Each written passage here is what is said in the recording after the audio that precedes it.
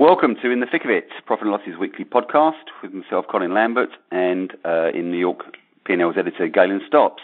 Quite a lot on the docket this week, Galen. I want to start off with a few announcements. First of all, listeners, we actually have our own blockbuster announcement of our own at the end of this podcast regarding In the Thick of It, so listening for that one. I just wanted to make a couple, before we get into our agenda for the week, I just wanted to a couple of shout-outs. Obviously, I'm based in Australia. It's a pretty bad bushfire season down here. It's been horrific, and again today they're looking at 40 degrees and higher winds, so it's going to be another bad day. So I just wanted to give a shout-out to Refinitiv. So next week, 3 days worth of their Aussie brokerage across all FX products is going to be given, 100% of it's going to be given to causes and bodies associated with bushfire relief, so well done Refinitiv. The other shout out I wanted to give is to Martin Mead. I don't know if Martin listens to the podcast. He certainly won't be next week because it's retirement. I believe tomorrow is his last day. So good on you, Martin. It's more than 40 years in FX, and some of us know how that feels. And I would say he doesn't look a day younger, but if any of you want to go onto YouTube and search out $1 Billion Day video, Meady does appear in that, and he looks a sight deal younger, and I would say he's probably less healthy back then than he does now. So enjoy your retirement, mate. Niceties out the way. Let's get down to the usual cynical stuff. So JP Morgan's fourth annual e-trading survey was released overnight for me. Your daytime. What's your key takeaways from it? Well, let me start off by telling you what everybody else's key takeaway was, which was everybody else's key takeaway that the most commonly cited day-to-day kind of issue or concern facing traders was the availability of liquidity. 33% of respondents said that the availability of liquidity was their biggest concern, which kind of got the headlines everywhere, and considering it was, 14 percentage points higher than the next biggest concern, was a worthy statistic. But I feel like a lot of people had amnesia because they forget that actually 40% of people cited it as their top concern last year. So, I don't know what to... I mean, do you think that actually liquidity availability has declined as a concern for people? Or... And so this is the thing, because they changed slightly the survey, they broadened it out, so it went from being 200 people to, they said over 650 people responded. So I don't know whether this data shows that actually the availability of liquidity is less of a concern for the market, or whether because there's just more people responding to the survey, naturally the responses are kind of dispersed across the different answers and available more. What do you think? I think it's certainly the fact that there's more people involved in the survey, including, I think it was, 11% of the respondents traded FX occasionally. Yeah. So they probably, and I think generally speaking, if you're like at the corporate treasurer level, you're probably not worrying about liquidity as such in terms of, trading liquidity. Obviously they worry about their cash flows. So that would maybe dampen it. I think the bigger survey sample, it's good that they're increasing the sample size. It would have been probably helpful to know what the difference is between the views of the 200 from last year, or as many of them as possible. I think that could maybe give it a good insight. I actually do think that people are more concerned. That's an interesting one. People are at least as concerned about liquidity as they were a year ago. It's a constant obsession because, as I've said to you, as I've bored you with so many times, the definition of liquidity is you can do as much as you like when you're wrong. Because, when the market's going against you, the challenge for liquidity is the minute the market starts moving with you, then liquidity becomes a challenge for you, because if you're trying to jump on top of a steamroller that's already doing 10 miles an hour down the hill, it's not an easy thing to do. And especially if you look at the market nowadays, you've got different mechanisms to make it harder for you to jump on that. I mean, back in the day, it would have been a question of you had to get someone to make you a price. I get that. But as a customer, you'd pick up the phone and generally somebody would make you a price. It might be skewed, but it would be a genuine price and you'd probably deal on it. Nowadays, you're getting shown prices and then you're getting rejected on it through last look, that makes liquidity even more of a worry, I think, because I was trying to work it out. I mean, I know reject rates for buy-side clients, particularly on single dealer platforms, are close to zero, but more of these guys are using multi-dealer platforms, it strikes me, or they're putting their dealers in competition, so they're using more aggregation. I wonder how much of that is firm liquidity. And that may be the issue, is that most of the liquidity pools that these people are executing into is not technically firm liquidity. Yeah, there is still that chance of being rejected. And you can guarantee that you'll be rejected on the one time, you'll be rejected one time in a million, but it'll be the one time you desperately needed to buy those dollars. Yeah. And all of a sudden, the market's a big figure away, and you're going like, oh, that hasn't gone brilliantly, and my implementation shortfall is going to look a little bit dodgy on that one. So I think, I do think liquidity is a big concern for people, and I think it always will be, because it's that natural angst of a trader. You can have the best idea in the world, but if it goes wrong, you want to be able to get out of it immediately. And that's liquidity. For me, I think personally the most interesting data point, which we highlighted in our article on this, was that while the kind of most of the concerns cited by people in the survey, the day-to-day concerns, it was kind of in order: liquidity of availability, workflow efficiency, then joint price transparency, best execution requirements. Those were all cited as big concerns in last year's survey. In terms of percentage terms, they all went down slightly. But what was interesting to me was that this year, 15% of people cited the availability of data as their biggest concern, which is the same amount that said best execution requirements and price transparency, whereas last year in the survey, availability of data didn't even register as one of the top options, one of the top comments. First of all, how much do I not want to go to a dinner party surrounded by the people who think workflow efficiency is the most important thing?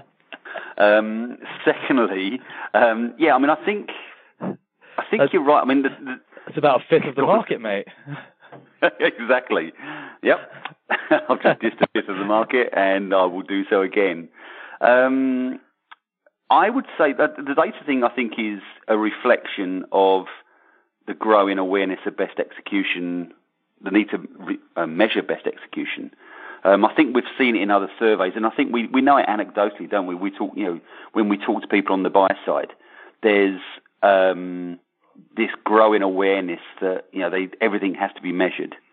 It doesn't, best execution can still be you call 4 LPs and ask them for a price and hit the best one, but you have to have an independent audit trail of those 4 prices that you got. It could be, you have to hit, the top of book, even if it's in $500,000 when you want to do 100 million. Whatever the policy is, there's been this big push now to actually sort of, I guess, justify the policy, or ensure that you're following that policy.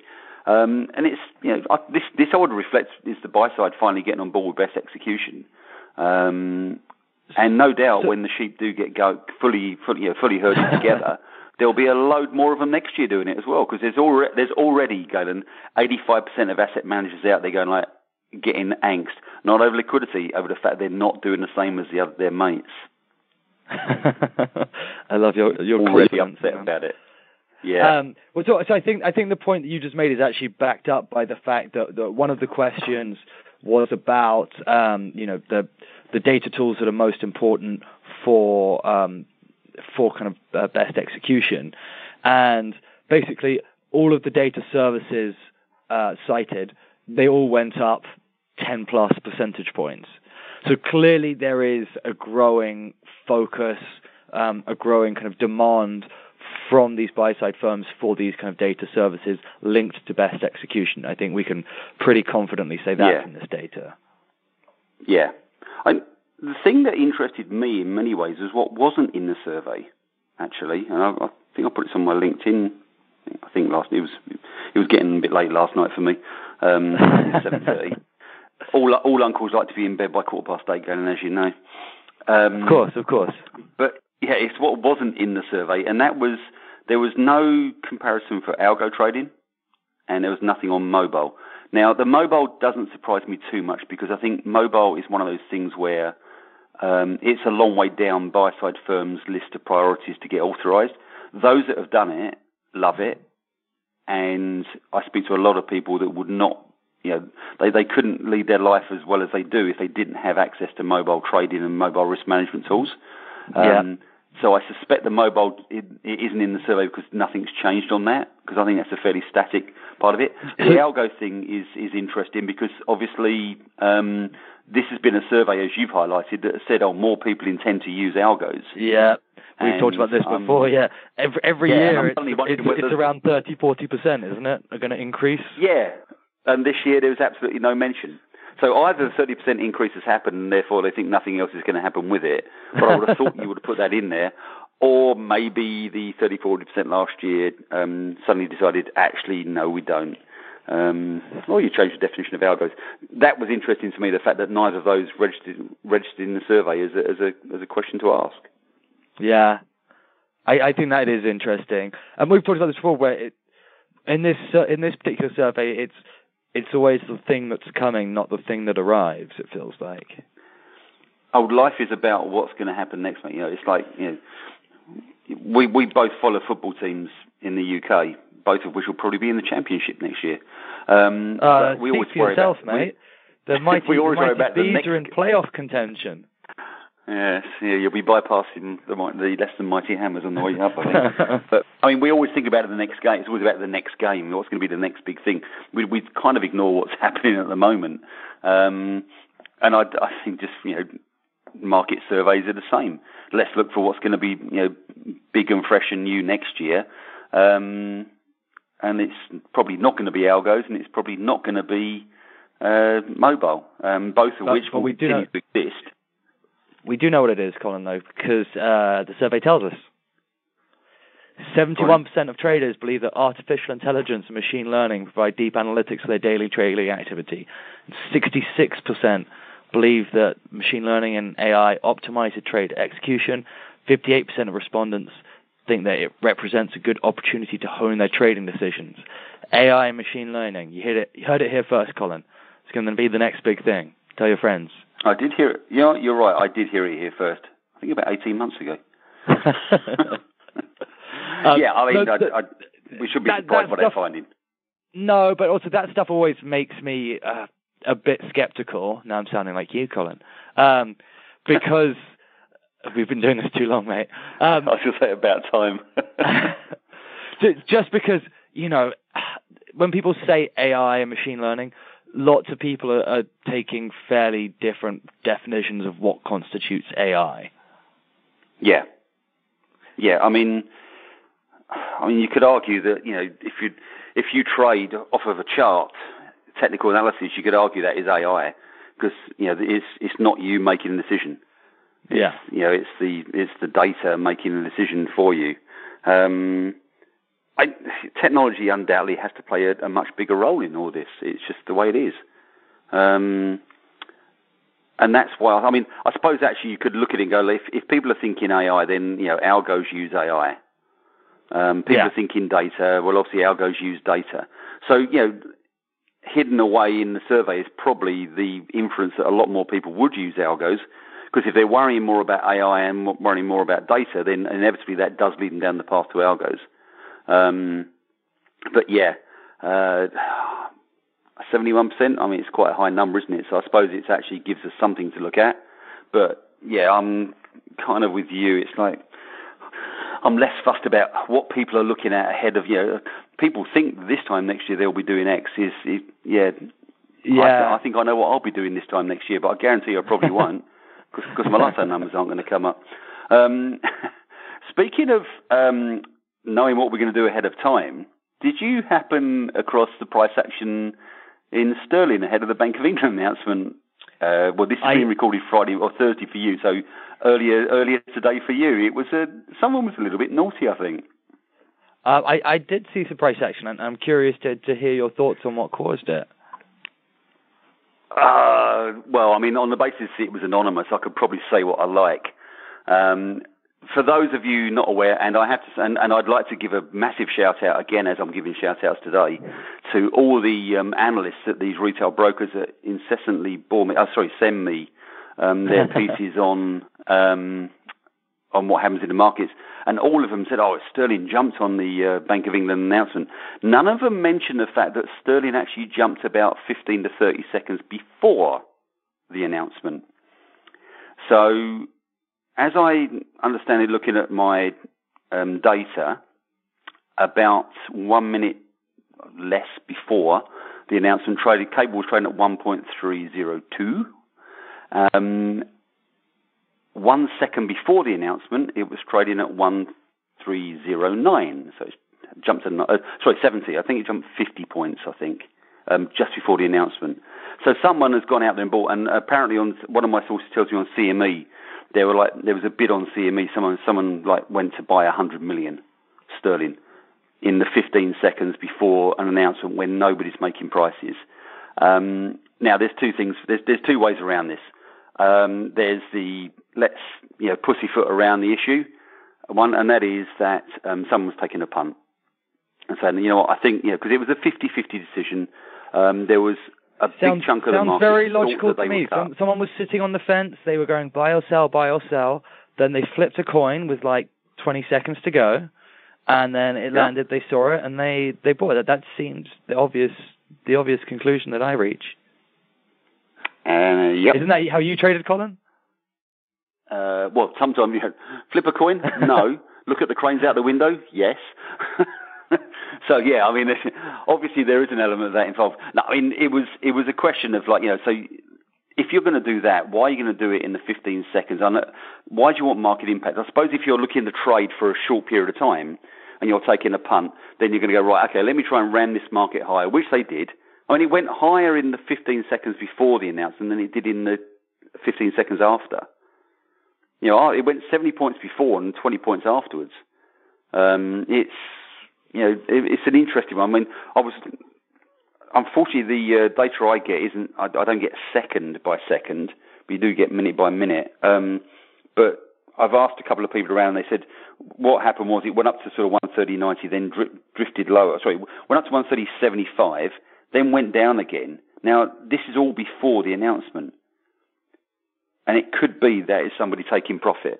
So it could be, we had this, you may recall a couple of years ago, with around some Australian announcements, and prior to that around US announcements, there will be these moves beforehand. And it could be that, you've got someone particularly, who thinks they can take advantage of this, and they've got very quick execution technology and access to great liquidity. They just take a punt. And they go in, they go, right, bang, let's ram the market higher. If I can get this thing 70 points higher before the announcement, if it comes out as expected, I'm probably going to make money because I'll be able to get out of it for 30 points. If it comes out my way, I'm going to make money because the market will jump in front of me, and I'll be able to just feed my my position back into the market. If it goes against me, I'm in a race against time, but I've got 70 points leeway before I start losing money on it. And every pound I get out improves my average. You know what? That's a very high risk strategy. If you want to take a serious position on it, then you do it beforehand. You do it 5 minutes before. If you want to, mess around with the market, that's how you do it. But isn't it funny how this is literally only weeks after we discovered that the Bank of England had a problem with an audio feed for their MPC press conferences. I got to think this is a leak. I got to think someone had some sort of track on what's going on here. And it could be anything. It could be a coded message. It could be. I mean, we've all seen great spy movies. You ring wrong number. I wanted XYZ number, and that's your signal. I've got to say, I think it's pretty dumb on the part of whoever brought it up. And my understanding is that several LPs, I've got 3 at least, have told me they've reported it to the FCA. Because let's face it, everyone wants to be a good child and report to the parent what's going on, what their brother and sister's doing. But no, I mean, really? So it's been reported to the FCA. Yeah, and you'd hope the FCA can look at it and go, okay, let's do this. I mean, it's if you go to CME and Refinitiv matching, I reckon you will capture a big chunk of what happened in that 30 seconds. And I think you can probably, as a regulator, you should be entitled to get the name of the counterparties, and you should be able to go to those counterparties saying, right, why did you do that? They're very quick to jump on bank traders for, allegedly jumping in front of orders or allegedly, sharing information. Sometimes they did it, obviously. They're very quick to jump on the banks about this stuff. Well, let's start looking at what happened elsewhere. If this was a bank or a hedge fund, get and say, right, why did you buy it then? We want your decision-making process. We're your regulator. We have a right to do this. And if they're a US concern, go to the DOJ and say, come on, this is happening on your watch. Don't worry so much about going after individuals who were thrown on the bus by their management. Let's look at who actually did this stuff and who's messing around with our markets. So it strikes me we've got a really quick report on this. We all know it happened. It's not a huge amount of data. I mean, there's something we'll come on to in a minute. Actually, this FCA paper on HFT looking at message traffic. They looked at it over hours and days. This stuff can be tracked. So I think the FCA needs to go to the platform and say, right, I need your data and I need the names or tags at least. Who are these people? And then we can reconstruct the book. And if there's something going wrong at the old lady, then they'll know about it. Well, Colin, I say Colin Lambert for FCA head. You got my vote. If that's how these things work. Well, they did announce this interim head last week, didn't they? But I reckon I've got him. Yeah. Can the FCA head be based 13,000 miles away? I don't see why not. Let's parachute you in, have you crack some heads, go through everyone's trading records, rope the DOJ in. I'd rather not. Got to be honest. Yeah. Go on. Well, I was going to say, speaking of the FCA, Uncle Colin was doing his grumpy thing in your column this week, which was about an FCA report. There were a lot of reports this week. I'm not just making that up, right? There was an unusual amount of reports. We haven't finished yet on our reports. I know. So there was an FCA report. It wasn't about FX, but you kind of made some points about how it relates to FX. For people who were foolish enough not to read your column, Colin, do you want to maybe just recount what it was all about quickly for us? No, I can't remember. That was yesterday. When you get to my age, it becomes difficult. What it was so some academics did a study on latency arbitrage. Now, they came at it from a negative point of view. They're working out how much latency arbitrage costs the market, and they worked out it was there were, I think, 537 races a day in every FTSE 100 stock. So that's basically 1 per minute per stock. It lasted 5 to 10 millionths of milliseconds, I think it was, and the average race time was 81 microseconds. All totally incomprehensible to me in terms of how do you put that? I normally work in, it takes you a couple of milliseconds to blink or something. So, and it was about 22% of overall trading volume. And they came up with a number and said, look, well, if you extrapolate this globally, it's $5 billion a year. This is what they cost. Now, $5 billion is a good headline number. I would actually argue they looked at just the UK data, and I think the US equities market is more fragmented, so therefore there's probably more latency arbitrage going on there across exchanges. But, it is. That's what it is. So it's a big number. But then you actually get to each trade, they worked out that the average win is worth £2. And I'm not talking millions, I'm not talking thousands, I'm not even talking tens, I'm talking 2 crisp English pound notes, if they still had them. Which of course they don't. No, which of course they don't. What they did, it was interesting, because what they did, they tracked message traffic, not trade traffic, which is a little bit different, so you get the winners and losers. What did it tell me? Generally speaking, I think the equity market structure is just horribly stuffed up, because 6 firms, of all these races, 6 firms were involved in 82% of the wins and 87% of the losses. So in other words, you've got 6 firms literally trading with each other, I would argue. I mean, look, if you look at that, if you lose as many as you win, then you're probably trading with each other. So you've got 6 firms just trading with each other on speed. This doesn't add any value to a market. What's the point? All they're doing is picking each other off. I mean, it highlights to me as well that, HFTs don't want to trade with each other. And the reason it's £2, literally £2, is because these guys are pretty efficient, but all they're literally doing is sniping away at each other. What value does that offer anyone? I just think it's just So, Colin, if you were in your role as new head of the FCA, you're parachuted in to fix the equity markets. What would you do? Yep. Introduce some sort of asymmetric latency mechanism to stop this kind of arbitrage, I'm guessing? Does that mean speed bump? I meant last look. No, I would not introduce last look. Thank you very much for asking. You know what? I think this highlights the value of some sort of asymmetric latency floor. A speed bump. Randomize it if you wish, or give everyone the same technology. And I think you also should have minimum quote lifespans in there, because that way you'll get people posting more genuine interest. Because what this is literally just blokes with microwave towers pinging away at each other. Well, thanks very much, everyone. And the only people enjoying this are the exchanges. And this is kind of quantifies to a degree why the exchanges will never do anything about the speed bump issue and the fact that people are getting picked off. Because at some stage, these guys are going to be hitting prices that your actual end investor wants to hit. So, and they call it, yes, it's Dell quote, so it's sniping no matter who does it. But no, I would put the two together. And say, speed bump, lifespan, last speed bump. Look, equities. We're going to have so many emails about this podcast. I'm keep on trying to go away from last look. There will be no last look in Lambert's FCA regulatory sandbox. I need you to know this, okay? There's no last look in my regulatory sandbox. I can't wait to see what is in there. Slab of beer, TV in the corner. Just a dark empty hole. Yes, that's just in my mind and my heart.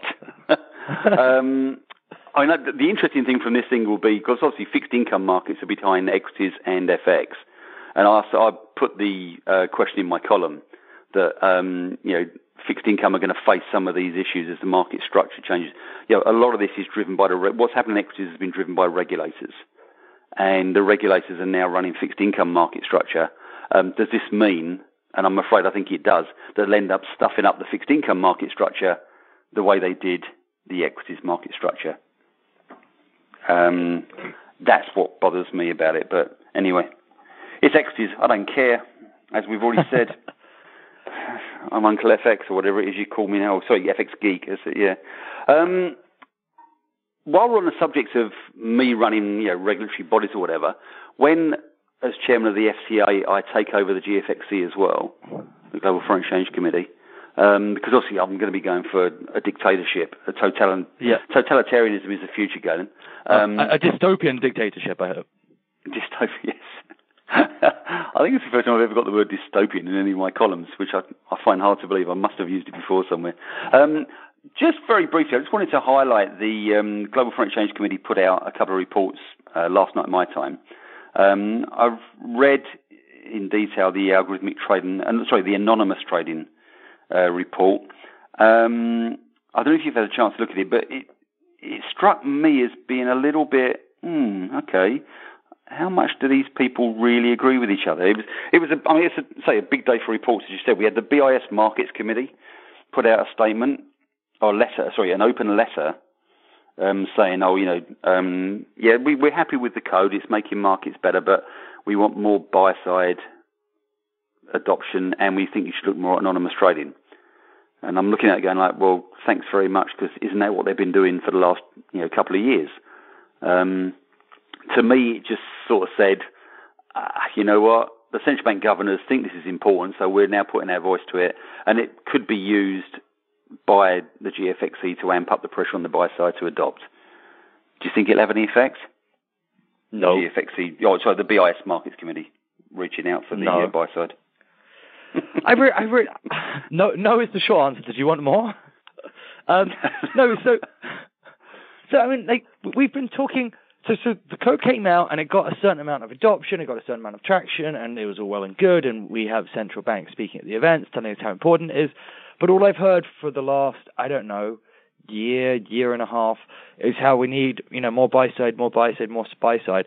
I haven't seen any buy side really rushing to do anything about that, despite, I've already seen quite a lot of cajoling from central banks and senior figures, and it's not like when I talk to people on the buy side, this is something that they really bring up, or like I'm just not conscious of it being a kind of a top priority for them at all. No, I don't think it ever has been. I don't think it ever will be. The only thing I would say is I think if you've got the central bank governors now looking at this, then the regulators may also start having a look at it. And if the regulators start looking at, the asset management firms in particular, saying like, well, hang on a second, you haven't really sort of done anything about this, then maybe you might get something in there. But I take your point. I think it is, if we do it, they'll be dragging and screaming across the line. And I think it's maybe a problem with the code. I mean, it's one of those. It's the strength of it is its principles based, so you can't immediately set up a committee to get around the rules.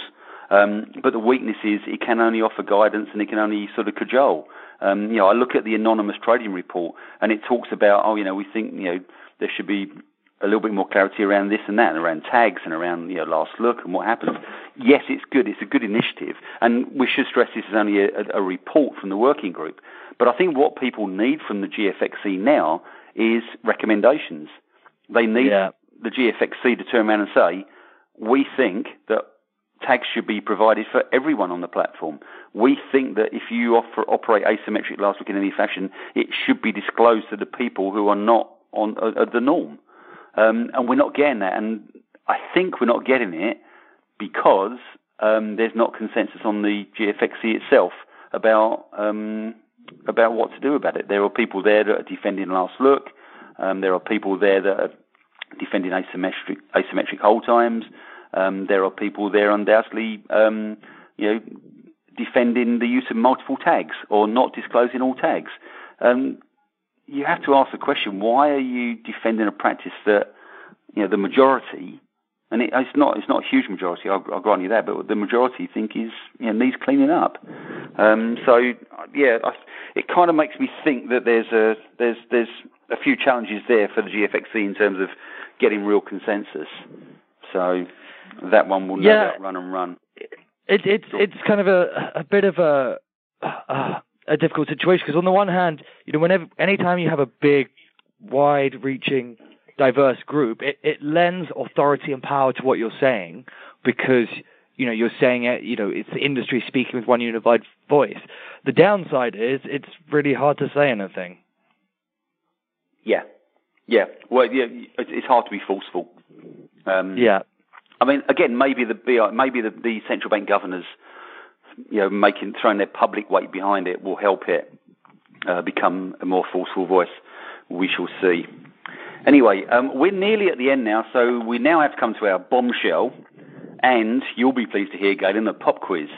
So for listeners, actually, and for me, this is a sad day, because this is actually your last podcast as you leave us this week. It is indeed. By the time most people listen to this, I will no longer be at P&L. And at this point, Colin, I would just like to say that in the last few minutes of the podcast, if you want to have a cry at any point, you just go ahead, okay? It's 2020, Colin. Men are allowed to cry now. There's no shame in it, okay? No, I'm in touch with that side, my sensitive side, mate. Don't you worry about it. All right, good. But before I cry, I thought I'd ask you. I thought we'd do a little pop quiz. So I'm getting on Google now. Hang on. I don't think you should. You're joining 360T. I am. Yeah. Yep. So I thought what we'll do, we'll just see exactly how much you know about your new firm. I can't think where I got the idea of suddenly surprising people with a pop quiz from, Galen. What was it? Oh, it might have been currencies, yeah. So anyway, first question. Are you trying to get me fired before I even start, Colin? Well, yeah, I'm going to miss you. What can I say? So why did 360T figure in our first Weekly in the Thick of It podcast? Because we decided that their technology, their customer service, their management team was second to none, and we couldn't hold back from talking about it. I think that was it, right? No, it wasn't. Am I close? No, you're nowhere near close. Let me give you a clue. It involved a deal. Wait, when did we start doing this? Was it FX All or Deutsche Börse? When did we start doing this? I'm meant to be the one that's old and decrepit. Oh, wait. No, what am I thinking? It was probably the GTX, right? Around that time? It was the GTX. I'm going to give you half a point for that. I'll give you half a point for that because you needed a tip. I slowly groped my way towards that one, didn't I? Yes, exactly, yeah. How many liquidity providers does 360T claim to have on its trading networks from its website? No, looking at the website. Like all the best ones, mate. All the best ones. You're definitely going to a marketing role, aren't you? Give me a number. Make a price. You'll be in your new job. You'll be nothing. You'll be nothing without liquidity providers. How many of them do you think they've got? All right. I'm going to say like 200. Well checked on the website. It's 200. Am I right? No way. Oh dear! The network is used by how many buy-side clients? I can't believe that. I thought I was going to be made to look an idiot by being like miles off. All right. No, it is 200. Network is used by how many buy-side client organisations worldwide? So, sorry, my phone cut out. Can you just repeat that quickly? Yep. The network. Sorry, this is why you just type it into the Google. Yeah. The network is used by 20. The network is used by how many buy-side client organisations worldwide? Oh. Okay, this is going to be in the thousands. Like 4,000. Not quite. 2,100. Okay, I was going to go with 2,000. Still reading from the 200 LPs. How many countries? They've got customers in how many countries? 150. You're doubling up a lot of things here. It's 75. And then the last two, and I think this actually should have been part of your interview process. I was counting each state in the US as a country. By the way, I get confused sometimes still. Oh, is that right? Well, to be fair, a lot of states in the US do think they're their own country, and most people have never left them. So you're not far wrong. In what year was 360T founded? I'm going to guess this one. I'm going to guess 2000. You have no idea how much I hate you at this moment in time. No, I knew that. I knew that one. It was either 99 or 2000. I remember it being 2000 because it was like a nice even thing. Yeah. Okay, and then finally, which German bank did CEO Carlo Kotzer work for before setting up 360T as a co-founder?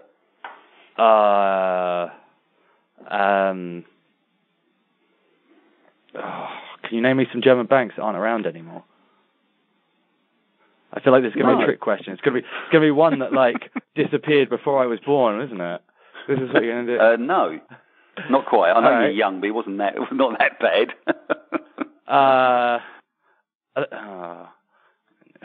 Commerce.